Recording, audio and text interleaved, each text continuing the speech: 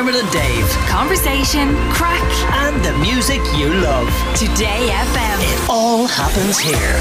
Today FM. You often hear, though, that getting out of your comfort zone is the best thing you can do. You also often hear that staying safe and tucked up in your comfort zone is the best thing you can do. So who's right? Louize Carroll is a chartered psychologist from Prism Therapy Online and the basis with the Blizzards. And she's on the line now. Good morning, Louise. Hello, good morning. How are you doing? I'm great, how are you? I'm good.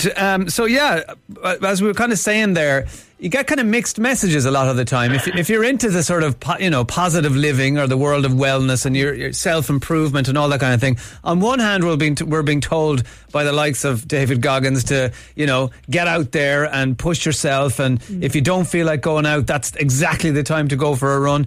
But then the other side is, hey guys, honor your bodies, honor them, listen to your body. If your body's telling you to get into bed and eat half a box of milk tray, then that's what you need to do. So who's right? Yeah.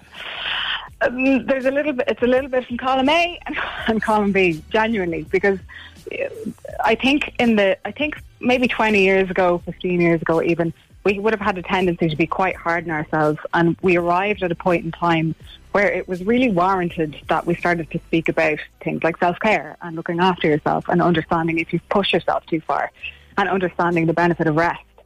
And there is, and I think even I'm judging from your tone that you might agree that maybe we've gone too far with that, and that we actually may be pushing self-care to the point where we maybe not even taking accountability for ourselves in certain aspects of our lives that might be pushing us out from the comfort zone into the discomfort zone, which is where we actually can thrive and take new risks and expand our life experiences. Yeah, so why is it good, though, to get into the discomfort zone? What kind of things are happening in our brain, and why does it help us to sort of, I guess, make life a little bit richer? Well, if you're loping around in your comfort zone all the time, if you picture that as having a boundary wall around all of your experiences. You know what to expect. It's predictable. It's safe. It's secure. And a lot of people listening might be thinking, yeah, that's what I want. That sounds good to me. But sometimes it's only a problem when we start to feel discomfort actually in the comfort zone, because we're not expanding our experiences. We're not growing. We actually stop growing. If you put a goldfish in a certain size bowl, it will only grow to that limit. It won't grow. It can't grow beyond it. So until we actually push out those boundaries and move in the direction of things that are unfamiliar, that are unknown, and therefore feel uncomfortable, we can't actually grow to fill that space. So we have to push it out. Don't people, though, Louise, go a little bit overboard? Sometimes we think, well, it's either cozy and comfortable in our comfort zone, or else I have to do an Ironman. That it's, it can be small things, can't it? It could be simply like going to a different shop that you usually go to. It can be, but I think for it to be meaningful, Dermot, it needs to be something in line with your values. It needs to be something that makes you, or you feel might make you feel more fulfilled in your life. Otherwise, we won't have a motivation to do it. So you can have your boundary zone, be familiar with everything that you're doing, but you might think, actually, I would much prefer to be an artist, or I would much prefer to be a lawyer, or whatever it might be.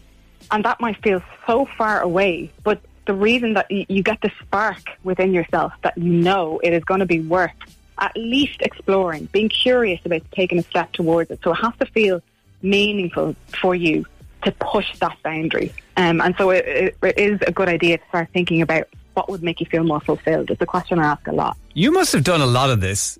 Use yourself as a case study, because obviously, you decided to get up on stage at some point, to play an instrument in front of everybody, to take that level of risk, and every time you get onto stage, you're out of your comfort zone.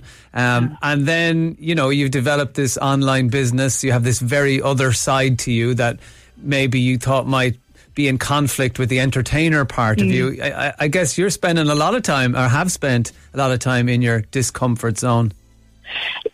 Yeah, it's true. But I tell you something, I will always choose to feel a bit alive, a bit electric, a bit risky. And I think I've definitely learned that over the last 10 years or so, that when I'm taking a risk of some sort, I feel most alive in my life. And I call it sometimes the seduction of security. And I think over the pandemic, we all sort of fell into that seduction of security for obviously mandatory reasons. But it actually affects you emotionally, that you become sort of feeling safe and feel like that's the only way to be, until you push yourself beyond something that you thought you couldn't do, and then you do it. And I really believe when we talk about things like particularly low mood, depression, it's like a closed down boundary. It's like a lack of belief in your ability to do anything beyond what you're currently doing. You lose that essence or that feeling of being able or capable of pushing boundaries.